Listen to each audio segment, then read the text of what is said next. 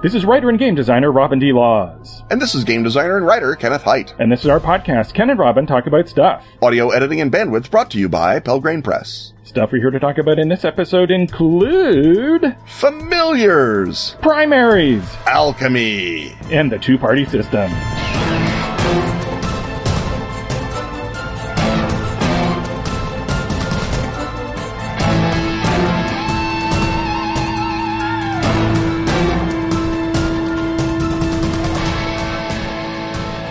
This is the part where we talk about murder. Right, Murder of Crows, that is. Atlas Games' macabre masterpiece of murderous mayhem. Murder of Crows is a card game. It's got 5 basic kinds of cards, one for each letter of the word murder. You win by spelling the word out in front of you. But each card also has a snippet of flavor text. And when you spell murder, you can read your card's flavor text out loud in order to hear a clever little story about how the homicide happened. Like magic! Murder of Crows is easy to learn. And gorgeous Edward Gorey meets Caligari. The demo crew at Atlas sells this game like crazy when they show it off at conventions. But somehow it remains less well known than it deserves. Ken and Robin to the rescue! Exactly. Now you and I, Ken, can be found in Murder of Crows. That's right. Anyone who buys Murder of Crows as part of this limited time promotion will get special Ken and Robin cards for their Murder of Crows decks. We're pretty great, too. In the parlance of the game, we're 3 crow cards, which means it's hard to stop whatever nefarious no-good we get up to. And as always, Tom Denmark's art is wickedly beautiful. And spot on. Yours looks fetchingly Batrachian. The deal is this. Head to atlas-games.com/murder Ken and Robin.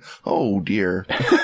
Buy Murder of Crows. And get the Ken and Robin promo cards. You may never have the chance to commit such foul deeds again. Foul deeds perhaps inspired by the need to read out loud URLs.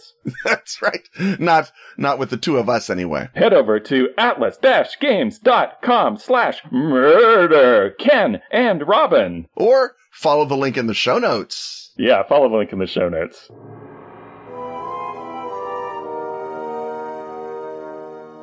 It's time once again to ask Ken and Robin. So let's ask Ken and Robin. Michael Shreves asks Ken and Robin, do you have any advice for using familiars in a cool, narrative, symbiotic way? And thanks, Michael Shreves, for assuming that we are cool, narrative, and symbiotic, which I think is not a huge assumption on your part, but it still feels nice. I think that can be taken as read. It can be, but it's nice when Michael not only takes it as read, but then reads it back to us. We do like affirmations here on the podcast. Yes, we do. So here's how I would do it. I actually have an idea, so why don't we start with that? Yeah, let's start with you. What the heck? The cool thing about having a familiar is, I would argue, getting to play that familiar so that it's your character away from your character when he's off doing recon, and so that you, it's not a mistake, but you're leaving fun on the table by, as GM, playing their familiar and reporting back as to what it sees and so forth. And so you are now playing when your hawk goes off to do an aerial recon, or your rat goes down into the sewer, or the cool little demon guy that you got if you pretended to roll 100 in AD&D goes off to go do little imp demon things. That the player still gets to make decisions, and you're still describing what the familiar is seeing from their point of view, but you're, as GM, describing things from a rat's perspective, or a eagle's or whatever. So, you would talk about the eagle being distracted by prey animals, or the rat by delicious garbage, and so forth.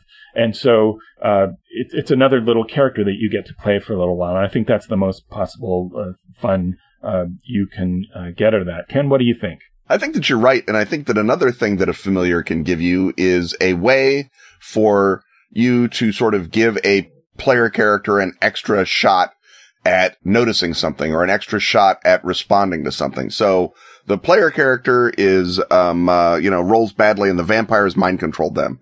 And so now you're like, you're sitting on the shoulder of Dagmar the Wise, and he's staring at that corpse, like, really fixedly, and not like he wants to eat its eyes, which would make sense. What do you think you're gonna do there, good old familiar, hawk? And so they get like a chance to say, oh, I'm gonna fly up and attack the vampire with my claws. And that sort of lets them have, an extra little, padding of capability, which is what the familiar does. So you can use the familiar as a second piece of perspective, not just in recon, which I guess is the most common time to use your familiar, but also, in times of combat or stress where the main character is either impaired or has been, or has blown a roll, and you feel reasonably that the familiar would have noticed something. And so you can always pop back and forth to that familiar and suddenly ask them to start responding as the familiar. And and you can even do that when they might rather do something else. And it's like, nope, sorry, this is the downside of being a familiar. Your consciousness really is in two places. And right now your monkey familiar's reflexes are way better than yours. So the monkey's going to get to go first. And even when it's just an ordinary situation and you haven't, as a player, called on your familiar or sent them off to do things, it can still be fun as GM to look for ways to cue in pieces of the environment through the familiar's point of view. So you might, for example, if the character has a lie detection ability, the BS detector that we have in Gumshoe, for example, and most times you might have the player say, oh, well, you sent something skeevy about that guy. But if they have a familiar, it's like, oh, your cat really doesn't like that guy. Or your imp senses that there's some aura of sin hanging over him. And it's really the player's ability that's being drawn on, but you're describing it through the point of view of the familiar, therefore making that observation cooler and reminding everybody that the familiar is part of your character and part of the cool stuff that you do. So, if you could have the rat skitter up the side of the bookshelf and then knock down the copy of the book that you need to find the map where the ghouls are, for example. Yeah, you can also have, and this depends a little more on player buy-in, but you can have the familiar's nature bleed back a little bit into the player character. So you all enter the vaults of the orc castle and you look around and, oh, look, there's some tasty food that the orcs have left behind. Dagmar. And so Dagmar says, oh, I'm going to go eat the tasty food. And then you tell the other players, Dagmar's eating garbage right now. What's up with Dagmar? And what that is that Dagmar's rat familiar has just bled a little bit back into Dagmar. And so he's responding in the way that his familiar might. And that, you don't want to take that too far. You don't want to say, oh, I can fly because I'm a hawk, and he topples to his death. But maybe having a little of the back channel, because again, a player with a familiar, especially if they picked it rather than rolled it off of a table, is saying, I picked a cat familiar because I like the way cats respond and I want to encounter this universe in a more cat-like way. So why not have that, the fact that that's your totem animal or your fetish beast, say something about your personality. Of course, you're finicky and special and vain because a cat is your totem, right? That just makes sense. Right. And you can implement that in a couple of ways. One way is it could be basically like sort of a willpower roll that you have to make when you encounter a situation that would tempt a cat. So that when you come across a mouse, your temptation to dart across the room and grab it is just as interesting if you don't give into it. So if you make your willpower roll, or whatever the equivalent is in whatever system you're using, and you've still had the idea there that you were momentarily tempted to go and do that thing, but most of the time it's an easy roll to make, and only if you get a really terrible roll are you going to actually pounce on the mouse, because then that takes a cool thing and makes it hose you over. But it's cool to be tempted and then not do it. Another possibility is that you have to act in a way commensurate with the behavior of your familiar in order to maintain your link to that familiar, that you can't just go for adventure after adventure, not ever referring to the fact that you have a hawk on your shoulder and then suddenly call on the hawk. You have to somehow do a hawk thing that is satisfying to the hawk god or to the great hawk spirit in order to keep that link viable. And if you neglect it, and you don't want to turn this into, another annoying thing of bookkeeping, but that, for example, when there's a sort of a pause in the adventure where you're asking all the players, hey, what do you do next, while you're in the village and everybody's gone off in their separate directions and one guy's buying a sword and the other person is chasing down a lead. And if the character with the familiar doesn't have anything to do, then you can prompt them as GM and say, okay, it's about time to propitiate the cat god with a feline action. What do you choose to do? And it gives them a little moment, and again keeps that alive in the storyline. Yeah, the notion of taking the familiar and driving character behavior with it. Like I said before, you need to have character buy-in. And I think what you don't want to do is get into a position, where you say roll your willpower. If willpower is a declining resource, or even if the player feels like, well, I've only got so much luck in these dice, I would, unless it is actually being amplified by something about, like, the room is full of magic or a druid is attacking you or something, you always have the temptation to go chase that mouse or to lick yourself instead of pay attention. But the GM can just say, you feel like chasing that mouse, and then the player can say, I'm not going to chase the mouse. And you still have the moment, if you wanted to roleplay it a little bit, but you didn't expend any resources. I think that unless you're in a situation where a familiar is expected enough that you can legitimately also make it a genuine detriment to have a familiar, and over and above if someone catches your rat and stomps on it, you take damage, which is legitimate. But the sort of, because of this, you're constrained from certain behaviors. That makes more sense if you're in a RuneQuest sort of situation where all the party have totem animals or fetish beasts or whatever. They've some sort of shamanic game where everyone has some sort of animal spirit they're always communing with, as opposed to the one guy with a familiar now has an extra vector for being hit on by the universe. I think that sort of goes against the intent of the rules to provide, a familiar is a cool thing. It's a Benny. It'd be like saying, well, now that you know Fireball, you're going to catch on fire more often. That seems a little hosey to me as a GM, and it might seem even more hosey to the player if you wind up doing it to them too much. So right. It has to be something that is more threat than realization, and that if the threat happens, it's not something humiliating or disastrous, but it's something that enables you to be sort of more in tune with the creature you've chosen. And you can sort of tell from what the player selects as their familiar how much chaos they want associated with their familiar. For example, if you're picking a cat, your familiar is going to be kind of a jerk, and that's what you want to have happen,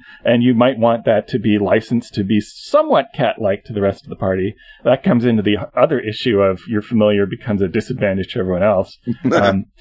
Or, if you have a monkey familiar, obviously you have hijinks in mind. You want monkey hijinks to occur, whereas if you have a majestic eagle, you probably want to be majestic all the time and don't want to have any reversals. Whereas, again, if you've got a weird slug-like demon that hides in your pocket, you want that to be realized in a way that may cause some disorder along the way. Another way you can utilize familiars within the game is if you are if you go into a dream realm or you eat magic mushrooms or whatever.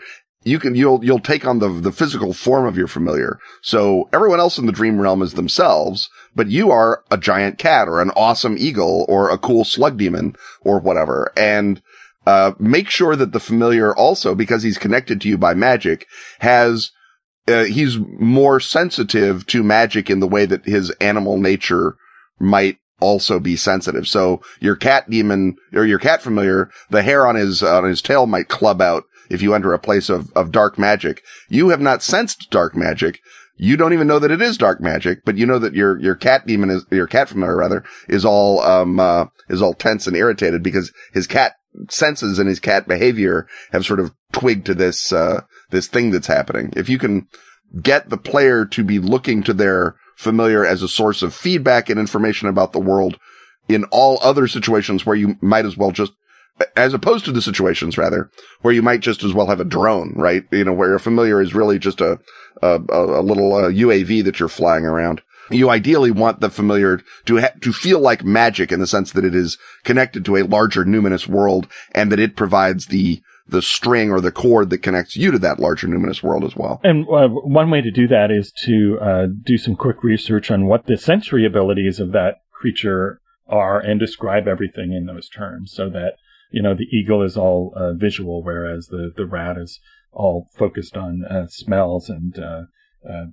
the movement of air. And if the animal has a sense that humans don't have, that's a really sort of great gift. On a less narrative and more tactical level, I think it's fun to be able to use your familiar as a spell focus, so that the cat who goes into the secret headquarters of the bad guys can be the focal point of your fireball spell rather than you. Yeah. And so that enables you to sort of think creatively about the animal, and it might you might get a bonus if you can figure out a thing to do that is particularly like that creature. So maybe cats don't want to cast fireballs; they don't want to get their whiskers singed, but your salamander does, and the cat may be better at casting a silent spell and so forth. Or sleep.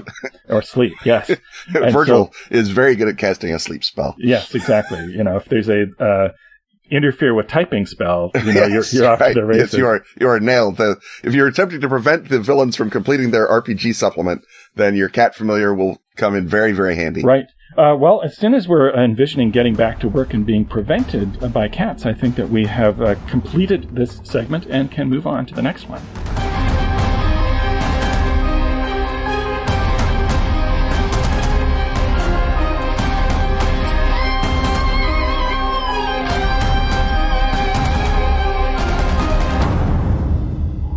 The Escapist calls it gaming's most insane supplement. After a century of secrecy, 3 months of non-stop publicity, and a record-breaking Kickstarter campaign, the Dracula dossier is finally available for you, the home listener. Not just Dracula Unredacted, the true first draft of Bram Stoker's novel, an after-action report for British intelligence, annotated by 3 generations of MI6 analysts, but also the massive Director's Handbook that allows you to follow the clues dropped in the pages and in the margins of that uncanny document. Follow them, that is, to any of 200 different encounters, eerie objects, dangerous locations, and conspiratorial organizations, and enigmatic NPCs, any of which can be an innocent or turned by Edom, or a minion of Dracula himself. Pretty clever, eh, Robin? Bet you wish you'd thought of that. Yeah. Thus creating an improvisational, collaborative campaign for Night's Black Agents, strangely similar to Robin's own Armitage Files campaign for Trail of Cthulhu. Strangely, but with more vampires. Way more vampires. Because the Dracula dossier blows the lid off Operation Edom,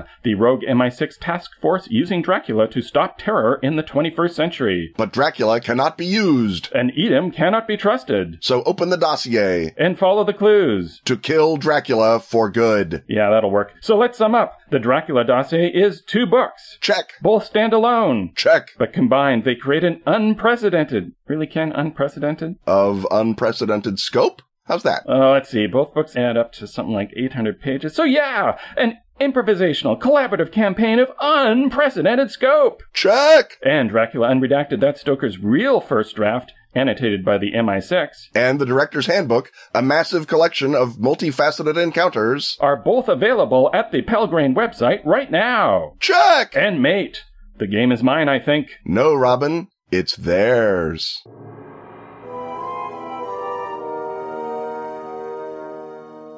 The primary colored bunting, the bounce of balloons, the thump of the band, and the fall of confetti tell us we've entered the celebratory quadrennial precincts of the Politics Hut. And here in the Politics Hut, we stand currently on the snowy slopes of New Hampshire. As you listen to our Politics Hut, you no doubt are in the fever swamps of South Carolina, or possibly even elsewhere in the great American South. Being all sweaty, not all snowy, but know that we are speaking literally on the eve of the New Hampshire primary. So if we did not say John Kasich enough for your news cravings, then know that we'll say it eventually, and we won't be any happier then than we are now. Robin, what have you got to say? Right. So I decided this year to tie our hands behind our backs, but also at the same time possibly protect ourselves from embarrassing predictions by doing this on the day of the New Hampshire primary. You'll be hearing this 10 days later. And that forces us to zoom out and look more in general at the questions of how do you watch the primaries?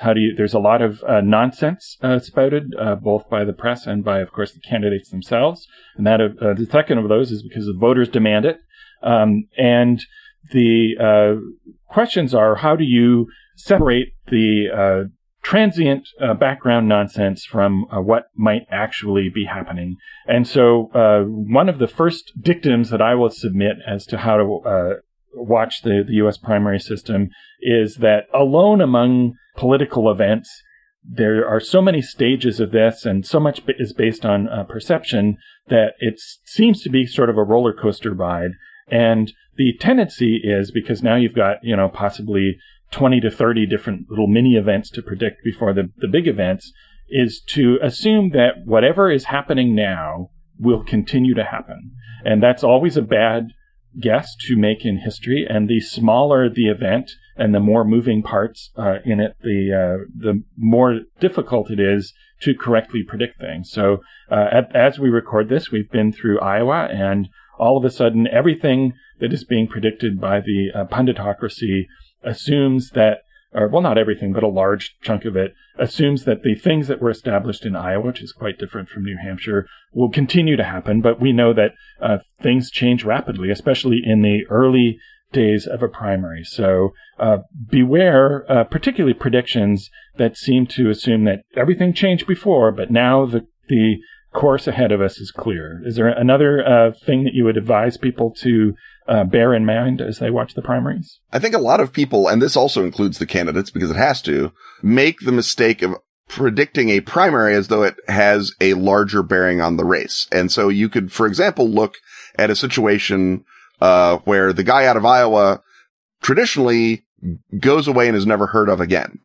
But that's because the guys who win Iowa traditionally are very, very underfunded for a candidate, because to win Iowa takes a very particular set of appeals that are traditionally not found in a better funded candidate, to be as big picture as possible.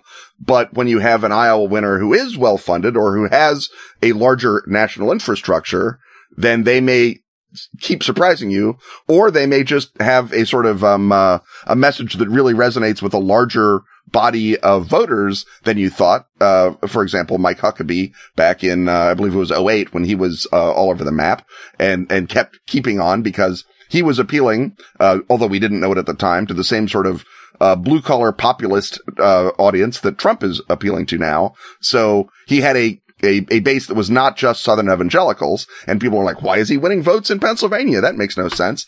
But it's because he was sort of a William Jennings Bryan of Republicans and appealed to that sort of an audience. And so you have to look at how well positioned the candidate is to move forward, as opposed to look at the specific local primaries as well. So I guess this is sort of the reverse of what Robin was saying, that something that happened once might turn out to keep happening, even if people want to say, no, that never happened before. Right? Right. And there are consistent things over the years, even though really the modern primary system really starts, in the early 70s? 1972 is when it really starts, because that's when the McGovern reforms come in to the Democratic Party that say we're not going to pick our candidates by smoky back rooms. We're going to have popular primaries in most of the states. Those popular primaries will assign most of the delegates. Caucuses will become a thing of the past, and every state pretty much is going to have a primary and a chance to assign delegates. None of which was true before 1972, and pretty much all of which is true after 72. And of course, McGovern is on the committee that rewrites the Democratic Party rules. And, oh, look at that. McGovern is the nominee in 1972. How did that happen? Oh, who can say?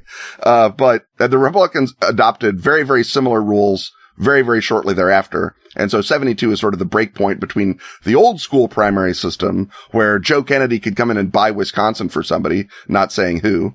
But now to buying Wisconsin takes a lot more time and effort, and it's just as easy to win Wisconsin in a primary vote. Right. So there just haven't been that many primaries since that time. And so there's a low number of examples that you draw on when you try to look for history, but that doesn't mean that there is no history. And the interesting thing about the primary system is that what it opened up by taking things out of the back room and giving them to not just the voters in general, but your most devoted voters for your party, is it installed a tension which has ebbed and flowed over the years between the desires of the party apparatus and their assessment of who they think they can put in the race to win, and the fervent aspirations of the most devoted partisans on each side. And I think if there's a theme this year,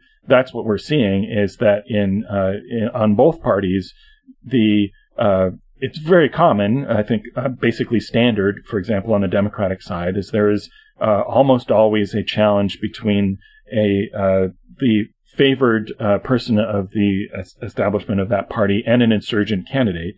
And this fantasy heartbreaker candidate almost always gets bumped off the road. And but last time we saw a deviation from that, in that the Obama, who was running as the insurgent candidate, had other tricks up his sleeve, and he was able to make that leap by appealing to the minority voters who, at that, before Iowa, were kind of skittish about him. He had another card to play and was able to sort of consolidate. But that if you have a short experience with U.S. politics, you've got to keep in mind that was a defiance of the norm. And so what we're looking at now is whether Bernie Sanders is going to be able to repeat that and to follow up with his sort of set of goals that I think appeals to the hearts of a lot of members of that party.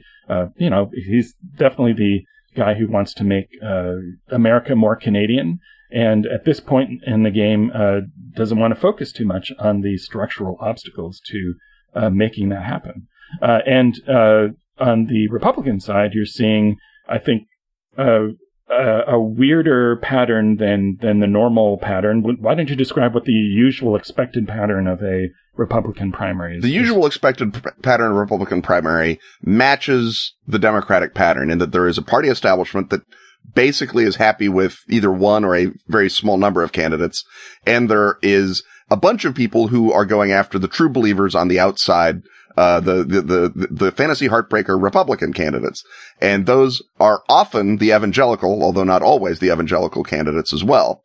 Because the evangelicals, being primarily rural and primarily Southern, don't have the access to huge amounts of money that the party establishment does. So you wind up with a situation again, where you have a guy coming up expressing the fondest hopes of, making America more like, Llano County, Texas, rather than Canada. And it turns out that isn't possible in the Republican primary. And this particular time, you have a remarkably fractured establishment because we have, we had at the beginning of this a dozen candidates who would have been broadly acceptable to the establishment. And then you have a remarkably small number of remarkably well-funded outsider candidates. And the fact that one of them had 100% name recognition at the beginning of the campaign and has got more free media, I think, than any candidate who wasn't president in the history of American electoral politics, maybe going back to Eisenhower at least, winds up having a not outsized, but unusually sized impact on the normal 2-track system, so that now there is sort of a 3-track system, but with the establishment being the jumbled up, fighty over track, as opposed to where it normally is people who are fighting over who gets to be the embodiment of, the Great Red Hope. Right. There's almost sort of two, there's a lot of talk of lanes, and there's an establishment lane and an insurgent lane. And, but then there's like a big bumper car race within each of those. And so, on an entertainment level, it's, made the race a lot more exciting. I don't know if it pains you as a Republican to see this, if you would prefer a more, orderly process. But certainly, as you indicated earlier, the, populist, working class, chunk of the Republican constituency has not come from nowhere to attach itself to Trump. He is using his name recognition to bring in more people who wouldn't necessarily be part of the process with other candidates in the running. And so I guess the question we're going to look at going forward is, can he really bring in people who have a low attachment to the political system to vote in primaries? Iowa is sort of a case where you need a huge amount of dedication to go up, and you show up at a particular hour. You have to actually say who you're supporting. And so now we're getting to see the bigger primaries coming up. And so what markers would you lay for people to determine whether in the future Trump is going to keep going or whether he's going to flame out? What symptoms should they look for either way? Well, I think that the real symptom that determines whether or not Trump is going to keep going is how big a check does he wind up writing his own campaign? Because right now he has run this campaign remarkably inexpensively, because he's getting almost his entire advertising budget is coming from the media. They're giving him free exposure. He doesn't have to buy ads. He doesn't have to build a ground game because he's Donald Trump. He just shows up and says, hey, I'm a giant celebrity. I'm going to be down at the auditorium. Come out and hear me, be Donald Trump. See the Donald Trump show. It's free. And so in the same way that you could have, like Kanye, for example, is talking about how he's going to run in 2020 and, oh man, are my fingers crossed. But, if Kanye showed up in New Hampshire and said, hey, I'm going to be Kanye, for 2 hours in an auditorium for free, of course he'd pack that auditorium. I mean, you'd go, I'd go, we'd all go, because he'd do some numbers. He'd be even more entertaining than Trump. Even if he didn't do numbers, who wouldn't want to see Kanye be Kanye for 2 hours? That'd be awesome. So my point being that Trump is, right now been able to sort of float by on, earned media, which is what they call free media because they're insane, and, celebrity. But at some point, you've got to have an actual ground game. You've got to have precinct captains. You've got to have people whose job it is to identify your voters as compared to Cruz or Rubio or Jeb voters or whatever they happen to be, and call them and say, you'd really like to get out and vote for us today, not go down to the hardware store, which is what, as an American, you obviously would rather do. And so that ground game does take money. And, Trump didn't have much of one in Iowa. He has a slightly bigger one, I guess, in New Hampshire because it's a smaller state and easier to have. But if you're out in, Pennsylvania, to say nothing of Texas or California, that costs real money. And Trump has so far not written a check to himself to pay for any of that. And the degree to which he's serious about it is the degree to which he self-funds. And once he starts self-funding, there's no inherent reason that he won't continue to be getting 30% of the vote forever, because that seems to be about the number of people in the primaries who want Donald Trump to do something. But if he doesn't self-fund, then eventually he's going to get impatient because he's not getting the same rewards for no input, and he's going to either go away, which is what the Republican establishment devoutly hopes, or he's going to play spoiler, which is what they would rather not, but he can play spoiler forever, because even if he doesn't run, if he decides that, if we nominate Kasich, let's say, if he decides that Kasich was mean to him, he can just sit there and trash Kasich forever. And of course, he'll get even more coverage for doing that than, he would if he were just Donald Trump. But Donald Trump, former frontrunner, is news. And there are reasons to believe that he would have more fun sinking the presumptive nominee than he would be being president. Well, he would have a different kind of fun, right? Yeah. I think he would enjoy being president, because who wouldn't want to gold plate the White House? I ask you. But I think, yes, the actual grinding work of being president is less fun than saying mean things about John Kasich. I mean, certainly I know what I would do. Right. I guess another thing we should dispense with is this is the time of year when there are a lot of candidates in one of the races. And so, the thing that would make the, brains of every political reporter do a scanner's head explosion out of pure joy would be the possibility of a brokered convention, which would be a resurgence of old-timey wheelin' and dealin' backstage politics, which would happen if the Republican convention rolls around without a clear delegate winner. Or the Democrats. The Democrats right now could still do that, although we'd have to see Bernie get more votes besides white gentry liberals to do it. It seems less likely with two candidates. Yes, well, as long as you're dreaming. Yes, well, while our heads are exploding in anticipatory pleasure. So why don't you lay on people with the odds of there ever being a brokered convention? Well, I mean, the whole reason political parties exist is to win elections. And if you have to have a brokered convention in a modern frame, it's a great way to lose the election. And that lesson was brought home very strongly to the Democrats in 1968 when they had the perhaps ultimate of brokered conventions, and also staged an enormous riot. Yeah. And wound up getting Richard Nixon elected by a squeaker over Hubert Humphrey. And I don't think that it's particularly unrealistic for the Democrats to say, oh man, if we'd controlled our election process a little better, we wouldn't have had to have that happen, and we wouldn't have had Nixon. And similarly, Republican Party does not want to have a situation like we had in 1976, where Ford and Reagan are visibly tearing at each other over who gets to be the nominee in 1976, and you wind up with a badly splintered convention and no party unity. So parties want to settle on someone early and move it forward, and they will put as many thumbs on the scale as they have to make that happen. And the question, of course, comes when you have accidentally put too much power in the hands of people, and you can't do that. Whoops. Democracy. What we do. Damn it. Why? We're sorry, George Washington. We should never have given people who don't have property the vote. We feel terrible. It looked good on paper, man. Yeah. It worked for a while. But anyway, so the odds are always less than you think they're gonna be, because the party begins to coalesce even around a relatively unappetizing candidate if they have to keep the chances of such a brokered convention down. Now again, in a year like this year, which is the craziest election year since 1968, I think by anyone's measure, it is less easy to say that can't happen. But I think the chances of a brokered, which is not the right term because there aren't really brokers anymore, but a contested convention, let's say, is lower than 10%, even for the Republicans. And I think you're right that it's lower than, 5 or 2% for the Democrats.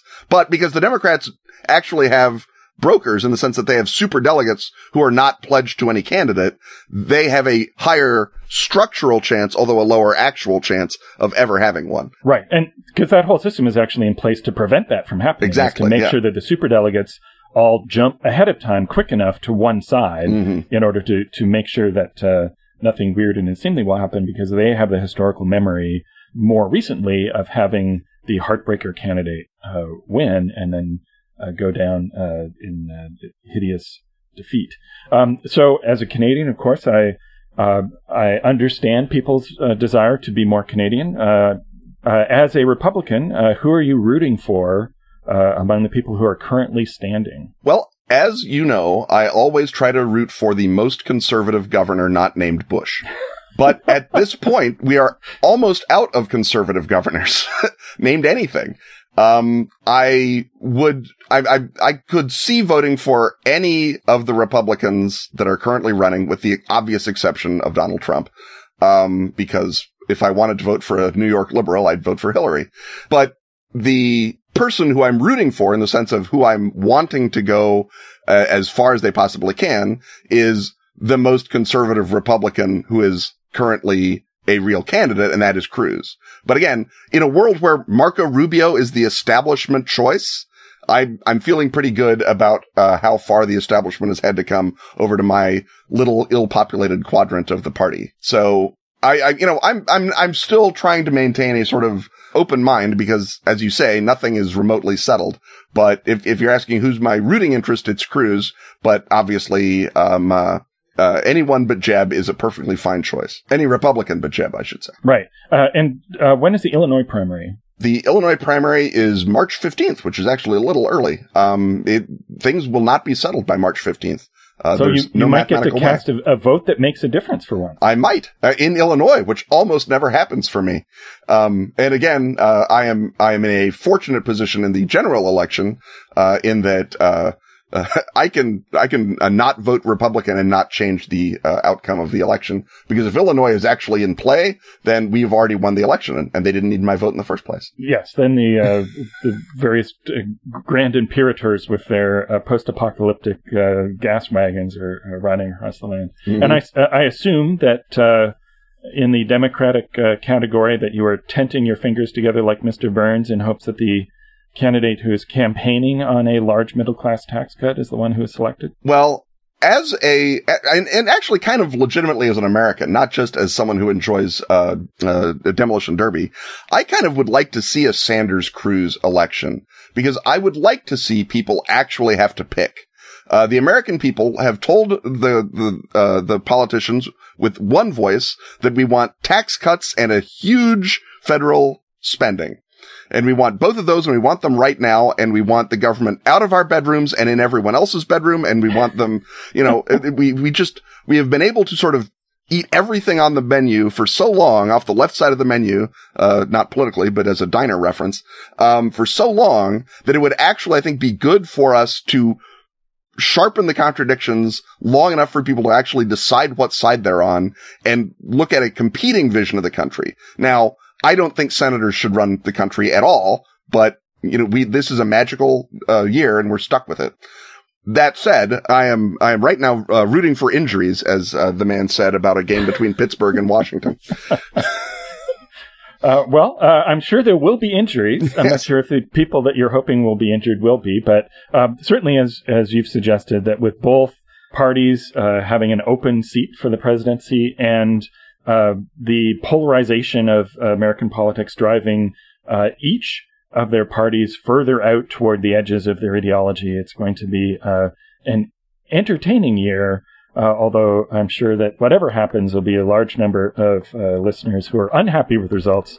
So I certainly commiserate with you in advance as we move on to our next segment.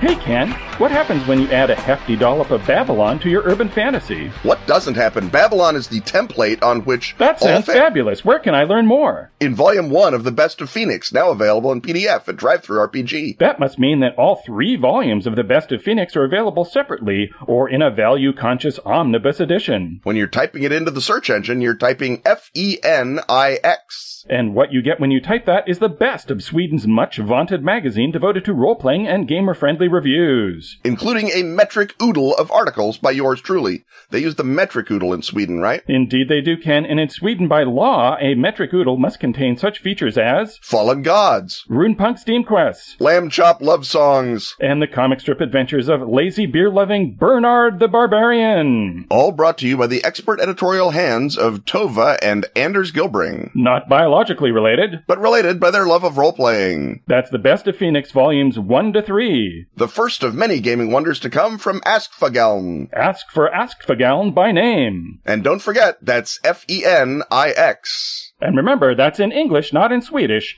In English, not Swedish.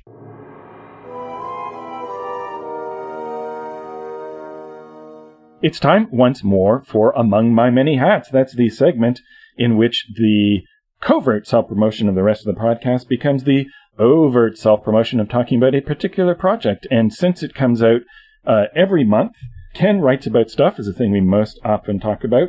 And this time you've written a KWAS, which of course is the, as I said, monthly small collection of gaming goodness, usually Gumshoe-related goodness for Pelgrane Press.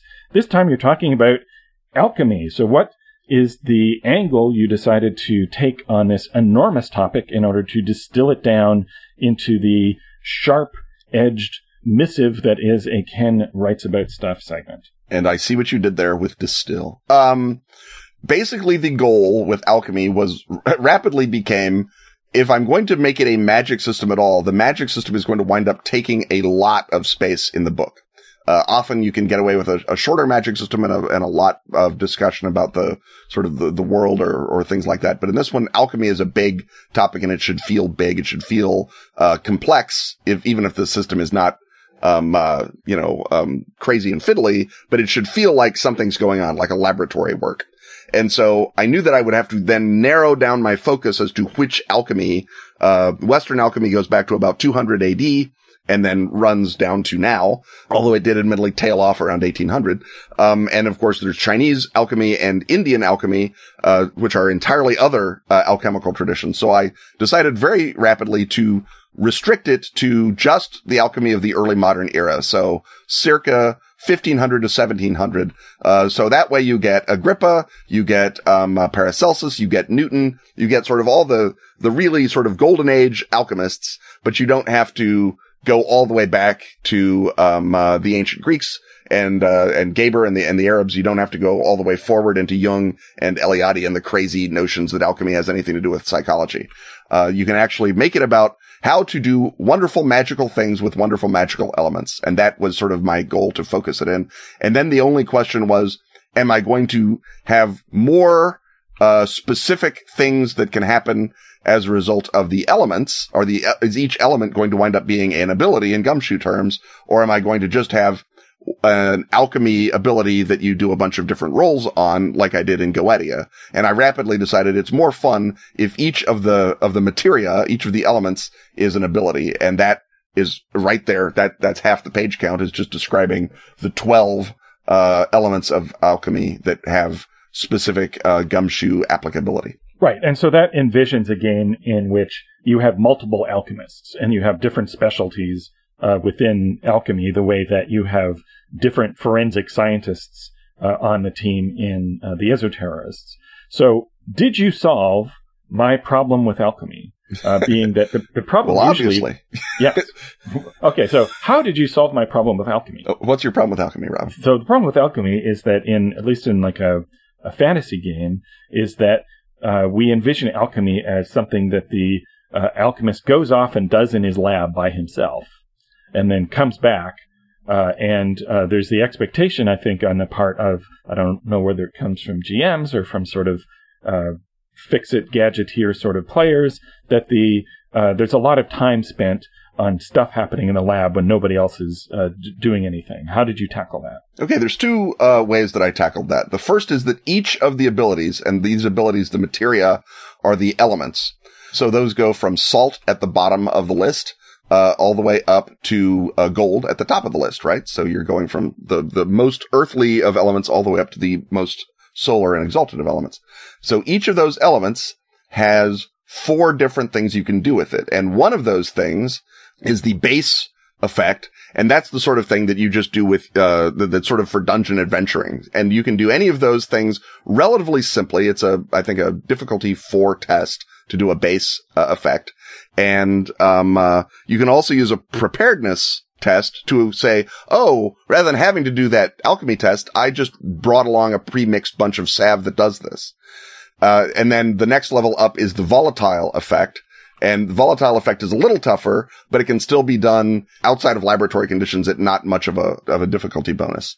And so the only ones that you really do have to spend time in the laboratory and do over a long period of time are the very highest levels, the awakened levels. But as it gets more and more difficult to do the specific levels of effect, you have to spend either more time or be in the laboratory to do it, as opposed to being able to do it out in the scene. But if you've got a really high level, you can just go ahead and dump all those points in if you really, really want to try a fixed alchemical effect, which is the third highest between volatile and awakened in the field. So all of it is at least field plausible, with the exception of awakened effects.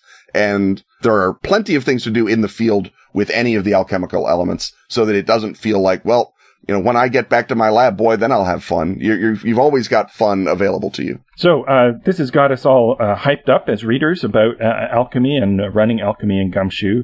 What sort of campaign are we going to run using these new alchemy rules? Well, the standard thing to do with this would be to sort of take these rules and put them into your Scholars of Night game, where you're already playing guys who are running around early modern London sword-fighting Spaniards.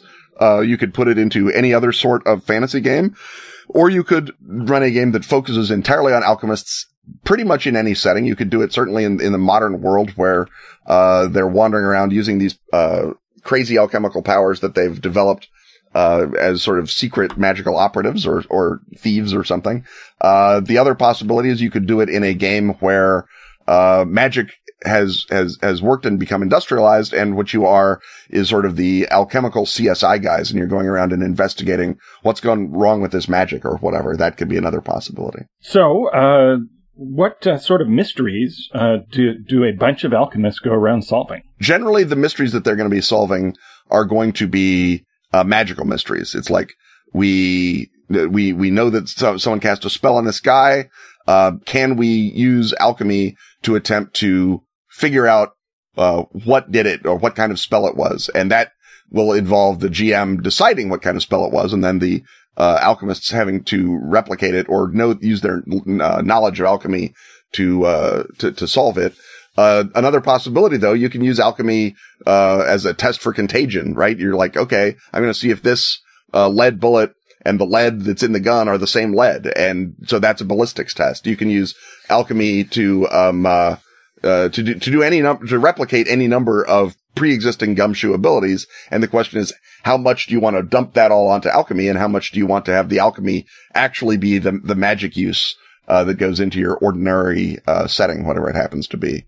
Now, we've got a number of existing games where magic is possible, but they would all involve some sort of different twist on alchemy. For example, in the world of the Esoterrorists, they're the only efficacious magic, which depends on your gathering people's sense of fear and cognitive dissonance and then sending it through the membrane to the demon realm known as the Outer Dark, is basically summoning. So that in that world, you would have to cast alchemy as something that seems to be doing a whole bunch of other stuff, but is really just a front operation for the various demons who are trying to attract you to summon them, so that they might be pushing little effects through the world, and you may seem to be transmuting a little bit of lead into gold, but it's a Ponzi scheme. Why would they've obviously picked the most attractive form of magic that people want to do, and then use that to kind of suck you in and then slowly turn you into an esoterrorist. In the Lovecraftian realm, again, there's this suggestion, at least in purist Lovecraft, rather than a pulp take on Lovecraft, that they're really the only magic in the world is about accessing the horrific, mind-bending realities of the old ones, Cthulhu and company. How would you use alchemy in a Trail of Cthulhu game? In Trail, what you would want to have is that the alchemy, because again, one of the conceits of the Cthulhu mythos is that no human science is any smarter about the universe than any other human science. That with medieval witchcraft, you can get to tensor calculus. With alchemy, you can understand so much about the world that you wind up writing down the Necronomicon. So alchemy is not an illegitimate study, but it's misunderstood. When you are working with these elements and you're sort of engaging in the sort of specific operations with them that's required, your elements are vibrating at non-standard frequencies. They're emitting a signature into another dimension. And so an arrangement of gold and copper and silver nitrate means nothing on Earth, but in this other dimension, it means something, in the same way that an arrangement of stones on Sentinel Hill means nothing on Earth, but in Yog-Sothoth's dimension, it means come here and have sex with my daughter. And so you have different notions that the alchemy is literally sending a signature out into space or out into the other dimensions, and the effect is coming through this alchemical operation, because the alchemical operation is actually a rote or a hack of the universe. And you might want to tie it with, for example, the Derlethian notion of an elemental cosmos, where Cthulhu is elemental water and Nyarlathotep is elemental earth and such. You can certainly tie alchemy into that very easily. You could do a Trail of Cthulhu game set in early modern Europe, where alchemy is just straight up science, and the fact that it is magic is an evidence that the more you understand about science, the more you're destroying the fabric of reality. So that when you use A's Cyprium to blend two materials together, you're actually creating a interdimensional portal in which the two materials flow into one another. You're altering physical law in that spot, and play that for terror as opposed to for wonder, like fantasy does. Or you can simply have alchemy be one set of lores that you can get out of the Necronomicon, and the cost of learning alchemy is that you've also exposed yourself to not just, mercury poisoning, but also infestation by Shan or Mygo or something. But because as you're practicing it, you're actually building Byakhee out of the waste metals and gases you're giving off, that kind of thing. Now, if a mystery has an alchemical MacGuffin, the obvious choice is the Philosopher's Stone.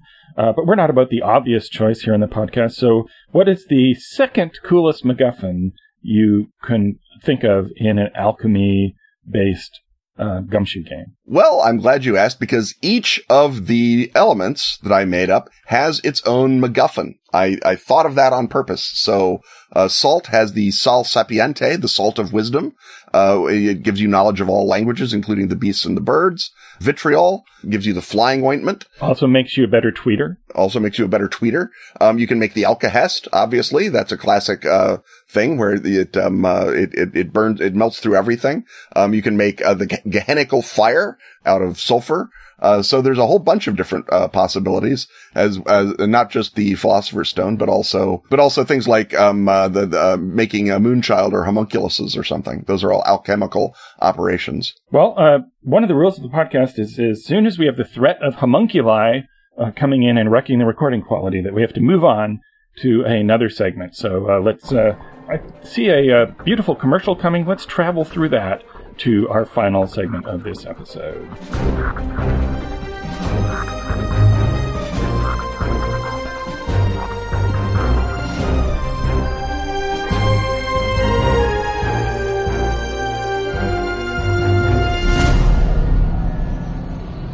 This episode is also brought to you by the shadowy strike force that is Arc Dream Publishing. Their Kickstarter for the Delta Green role-playing game has come to an end. With smashing success, funding a case locker full of stretch goals. From scenarios to setting notes to fiction and even a play. A play about a certain Yellow King. But as the team of Dennis Detweiler, Adam Scott Glancy, Kenneth Haidt, Shane Ivey, and Greg Stolze frantically burn the midnight oil to bring you all that rogue counterintelligence goodness, you can still catch a case of Delta Green fever. With such products as the source book that started it all, the original Delta Green. Countdown, its update to a fear-drenched new millennium. Or play the new Delta Green game with free quick start rules. They come with a scenario and pre-generated characters. Check out such terrifying fiction anthologies as Extraordinary Renditions, with a story by yours truly, or Tales from Failed Anatomies, with a special guest story by yours truly. Not to mention Strange Authorities. Or dare to swipe the pages of the twisted grandpappy of Cthulhuoid zines,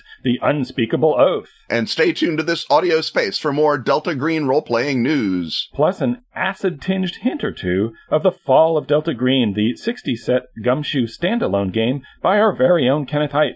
How's that going, Ken? I'm writing it even as we speak with 2 of my extra arms and my auxiliary brain case. So brace yourself for the coming flood of Delta Green from Arc Dream Publishing.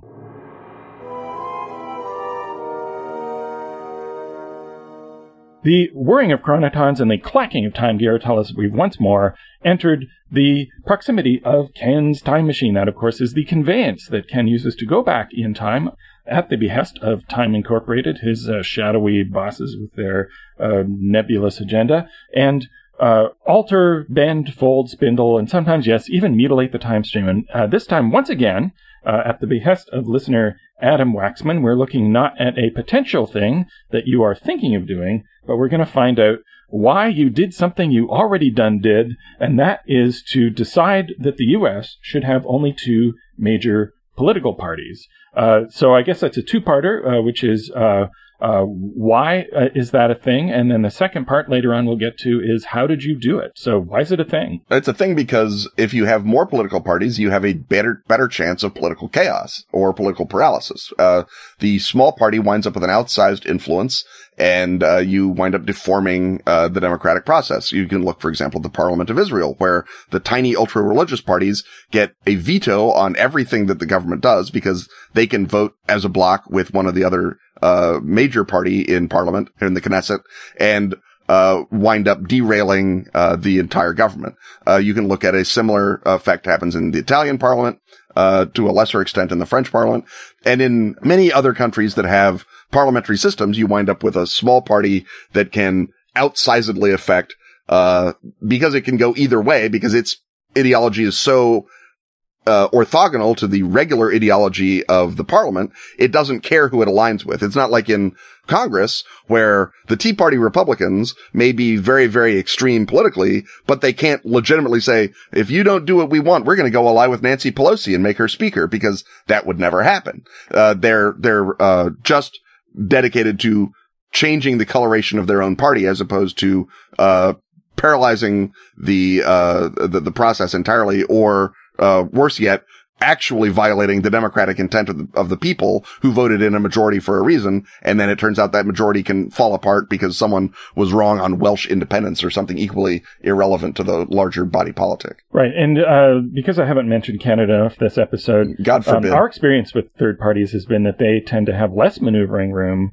either because they are more interested in being ideologically pure than wielding power, as is the case with the NDP, or because they're locked into another agenda that doesn't let them negotiate too much, like the Bloc Québécois, which was the Quebec Nationalist Party that we had in the federal parliament in large numbers for a while. But the American system is not a parliamentary system. And is there a reason why the presidential system, with all of its many veto points, has an even greater need for a two-party system? I think that the reason that I don't even know that there's necessarily a greater need for it, but I think that the practical effect of the American system has been to amplify the consensus as opposed to create radical factionalism. Now, that doesn't always hold, obviously. You do get points, for example, the Civil War, where things break down a bit.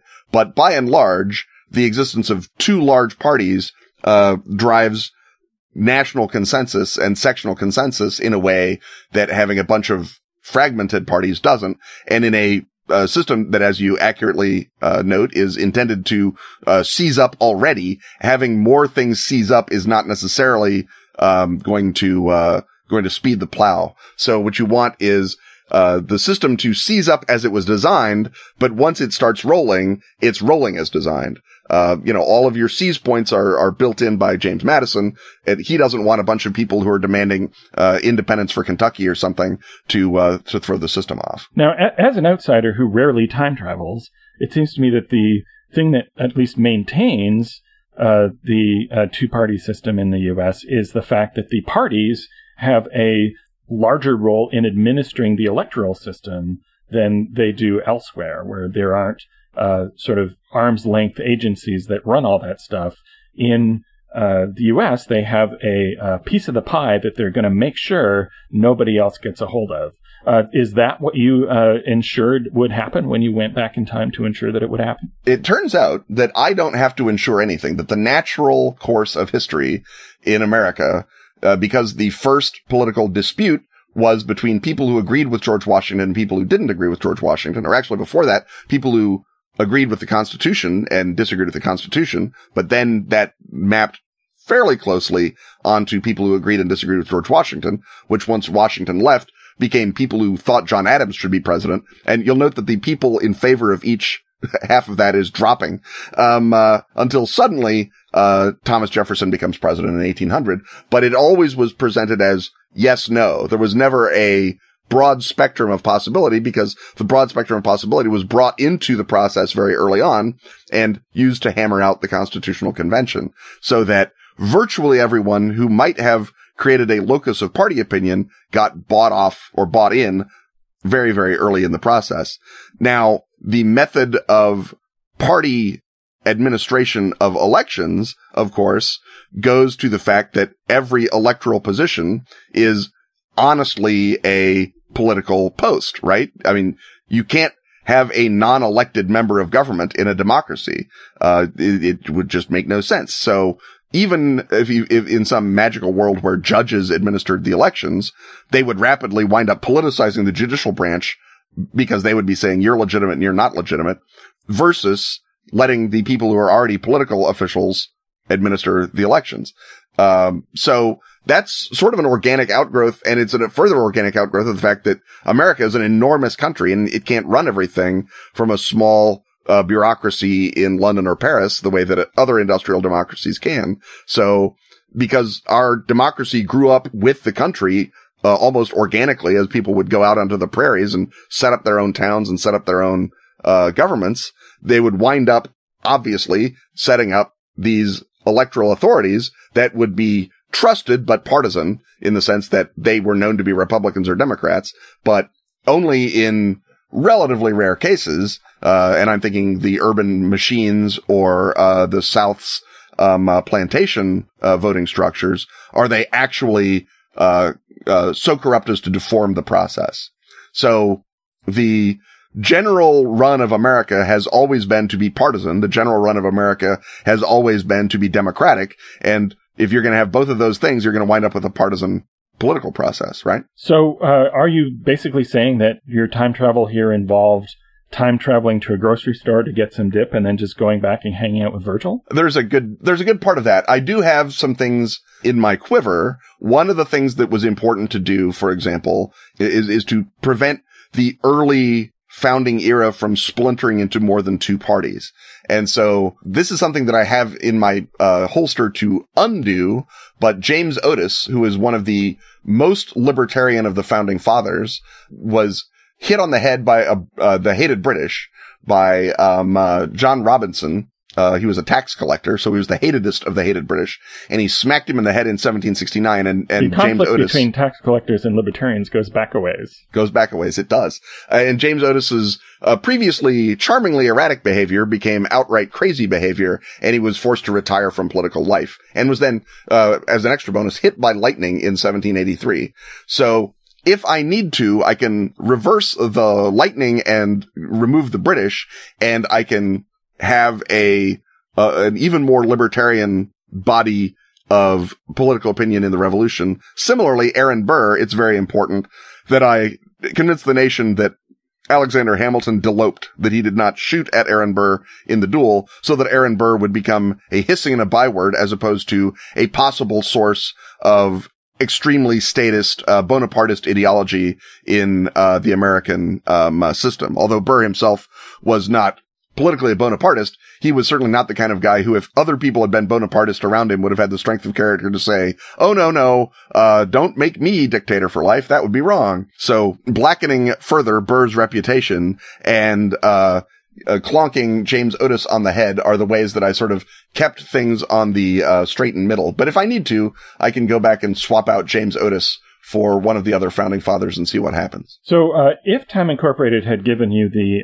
opposite assignment, how would you intervene to assure a multiplicity of parties in America? That trick involves a great deal of making people stubborner.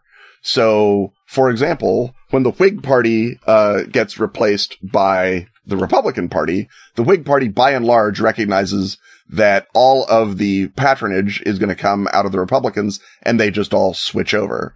But there were people who had power in the Whig Party who could perhaps have prevented that. And so you could wind up creating a rump Whig Party, for example, that then acts as a propertied upper class party in the East as against the more populist Republican Party in the Midwest. And you could similarly have the Populist Party, the actual Populist Party. If you simply say that they can't make a bunch of corrupt bargains with Democrats, we'll sell them down the river, and c'est plus la change, then the Populist Party could perhaps have stuck around, and the goal there would be to simply provide enough social reinforcement to leaders of a populist party that the fact that they've only got a few congressmen doesn't affect them back in Nebraska or wherever else. And the final thing that would probably strengthen American parties, or at least regional factions, is to weaken the federal government. So if you undo Woodrow Wilson, which is something that I've got an open ticket on a lot, you encourage local and regional parties to remain a factor in a way that you don't if everything depends on, did you elect the president? Did you elect a senator? Did you elect a congressman? In America, there are many third parties or close to third parties at a state level that have a function. There's a conservative party in New York that actually held the balance of power for a good long time until it was finally sidelined by the Republicans. Similarly, there was a Labor Party, I think, in Minnesota that eventually joined with the Democrats because the Democrats once more subsumed that populist fervor. But you could keep those alive at a state level in a way that you can't keep them alive in a strong federal system. So once my eliminate Woodrow Wilson from the time stream ticket is opened, then we may see a broader spectrum of local parties, even if the national parties remain basically binary, or you wind up electing someone who then caucuses with one of the main parties, a la Bernie Sanders, who was a socialist, but he caucused with the Democrats. I don't know if he's a Democrat now, but he ran as a socialist or as an independent in Vermont. So I guess this closes out the easiest Ken's Time Machine assignment ever. Well, they can't all be Stop World War I. No, not if we're taking requests from the audience. I think it's time for us to get in the time machine, and that dip sounded awful good. I think I might go with you. And it is that good means, dip. It was made by Brulot Savarin himself. There we go. Well, that's a mission after my own heart, and so therefore we'll have to bid adieu, as it were, to our listeners for another week. Stuff having once again been talked about, it's time to thank our sponsors. Atlas Games, Pelgrane Press, Phoenix, Arc Dream, Dork Tower, and Pro Fantasy Software. Music, as always, is by James Semple. Get familiar with our donate button at KenandRobinTalkAboutStuff.com. Join such luminaries of patronage as Fred Kish. Watch out for our Patreon, whose ducks are ever more rapidly coming into ever closer alignment. On Twitter, he's at Kenneth Haidt. And he's at Robin D. Laws. See you next time when once again we will talk about stuff.